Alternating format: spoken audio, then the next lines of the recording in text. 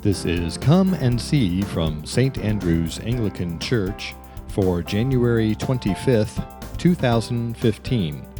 The Gospel is taken from the book of Mark, chapter 1, verses 14 through 20. The message is by Father Ron Baird.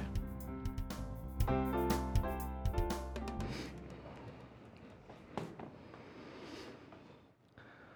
have to be honest with you, I really struggled with the lessons this week because they're kind of short. I don't tell you a whole lot.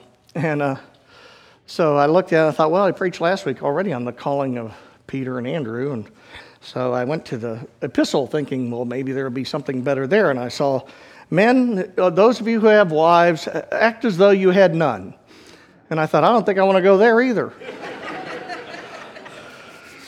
So I went back to the gospel lesson. And focused in on that part where Jesus says, follow me. Follow me. It's an interesting story. Jesus is walking along the Sea of Galilee. Now, we know it's either very, very early in the morning, probably even before sunrise, which is kind of a strange time to be walking along the Sea of Galilee. But he's walking along where he sees Peter and his brother Andrew, who run a fishing business in their boats, mending their nets. And so he says to them, follow me and I'll make you fish for people. And it says immediately they left their nets and followed him. That would do it for me, wouldn't it work for you? Somebody stopped by your workplace tomorrow and said, follow me, I'll make you fish for people. You go, okay, bye boss. And you'd be out of there.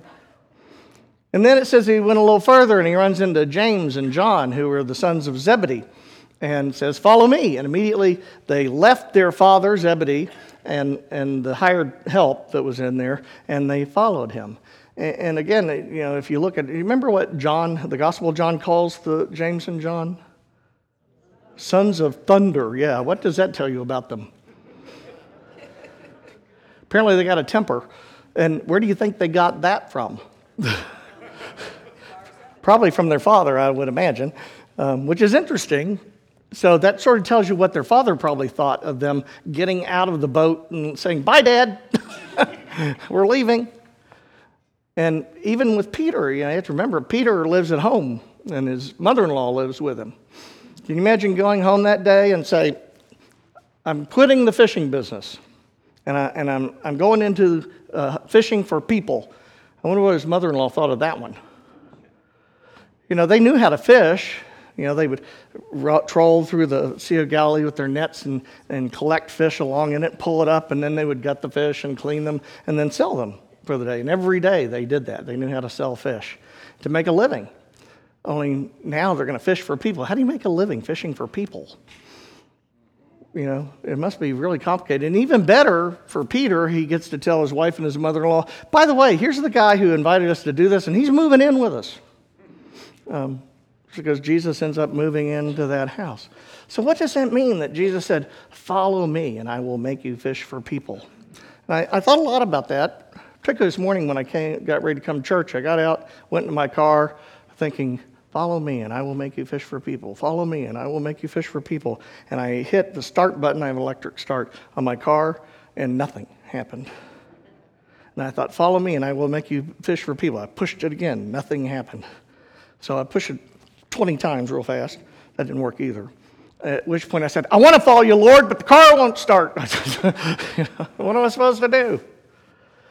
Follow me and I will make you fish for people. Rarely does God call us to go with him, to follow him in convenient ways. Do you think that two fishermen had any idea how to fish for people? Do you think they even knew what he was talking about? I mean, it wouldn't make much sense, would it? You know, they didn't have salesmen in those days. And so what does it mean to fish for people? And yet something about the call was dramatic to them. Something about the call was important. Perhaps it was his message. If you remember, it said he had been preaching this message of repent, for the kingdom of God has come near. Now, that word repent doesn't mean quit being bad, which is often the way we interpret it. What it really means is see things differently, from a new perspective, from God's perspective. You know, turn around, literally, is what it means. But to see things differently, a new way of looking at things. For the kingdom of heaven is, sometimes it's translated, is at hand.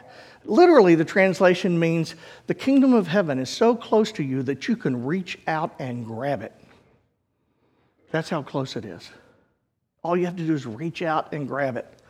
And chances are that's what really appealed to Peter and Andrew, and to James and John. You mean the kingdom of God is so close that if I get out of this boat now, I can get a hold of it and make it a part of my life. And they wanted to do that. They didn't have a clue how they were going to do it, but it was what they wanted to do. And so here they are, following him, whatever that means. God rarely calls people to follow him because of their great skills. He's not like us. If you're going to hire somebody for a position at work, what would you do? Interview? When you list your requirements, you have to know this and this and this and this and this and this. God never does that. He didn't care. He didn't seem to be the least bit concerned. If you're going to hire somebody to go help you preach the gospel, what would you think requirements ought to be? You ought to know the scriptures? A good speaker? Think you ought to be an introvert or an extrovert? Probably be better to be an extrovert. It'd be hard if you had all introverted people, wouldn't it? What else? Would you want somebody who was something of a scholar type person, like Paul maybe? And yet, the first people he picks are fishermen. They're illiterate. They don't know anything. They probably aren't even all that great at Scripture. They're probably like those, kids who go to school and they kind of go because you got to go, but basically I just want to get out of here and go do something important like work on cars or, fix things. But they're not book-type people at all. They don't like it at all, and yet here they are, they're going to fish for people. Why in the world does God call people like that? I mean, in a world that had great philosophers and poets and playwrights, he chooses to go pick a bunch of backward fishermen to be his disciples. It's such an odd choice. Well, part of it is that that's who God wants. Because unlike the world who selects the qualified, God doesn't select qualified people. He qualifies those people he selected.